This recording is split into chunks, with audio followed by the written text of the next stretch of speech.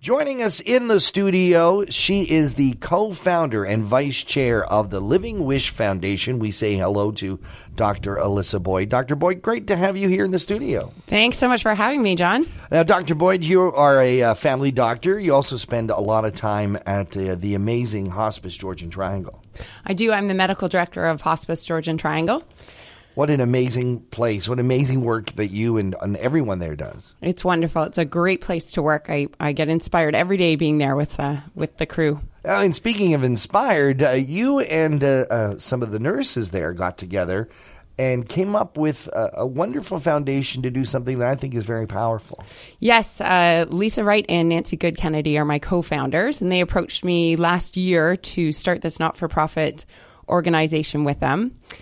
Which grants wishes to patients who are dying. So kind of a dying wish, but we like to keep it positive. We like to think we reframe hope.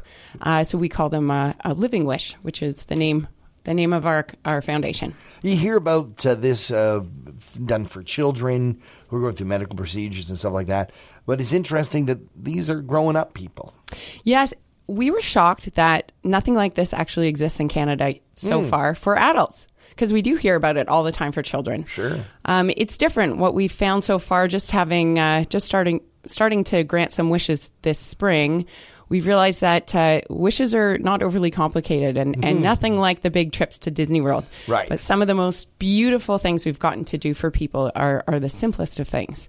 What are some? Can you give us some examples? Sure. We had a gentleman in the hospital who was quite lonely in isolation, and he wanted someone to play a game of euchre with. We had a lady who just wanted a coffee on her way to hospice. We had someone who wanted his favorite flavor of ice cream brought to him.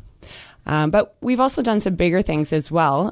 One of my favorites was a patient from hospice who wanted to go and put her feet in the water one last time. Wow. And so Ace Cabs generously escorted us to Wasaga Beach, and we got her in a special wheelchair that could go in the water. And the look on her face when she got out of the cab and smelled the air and saw the kids playing in the water was absolutely amazing. She said, "I feel like I'm in heaven."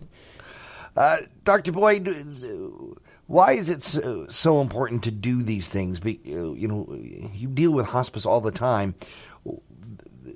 These are such simple wishes. Why is it so important to do something like that? I think we get caught up. People, first of all, are nervous to talk to their friends who are approaching death. People don't know what to say. Families are often stressed about, finances and power of attorneys, and the medical professionals are worried about managing symptoms. And, having an organization that makes something as meaningful as the patient's most valued and final wish possible to do is just amazing. The joy it brings to the families. And to the whole team, actually. Everyone who participates in the wish is just, really filled with meaning and joy in that moment. Because these people are going through hospice, sometimes even the easiest or what seems the most simple wish could probably still be expensive. Right. Well, we've been really lucky so far. We're currently not-for-profit, so we don't have a charitable status, but we've been really lucky with people donating. And community members just giving. We have been met with nothing but positivity and giving.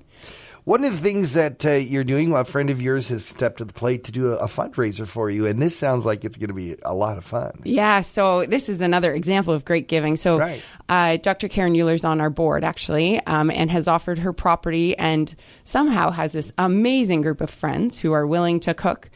And we're going to do a sort of play on the Feast of the Forest. We're going to have 10 food stations, and she and her husband have cleared the property. They have a beautiful property outside of Clarksburg.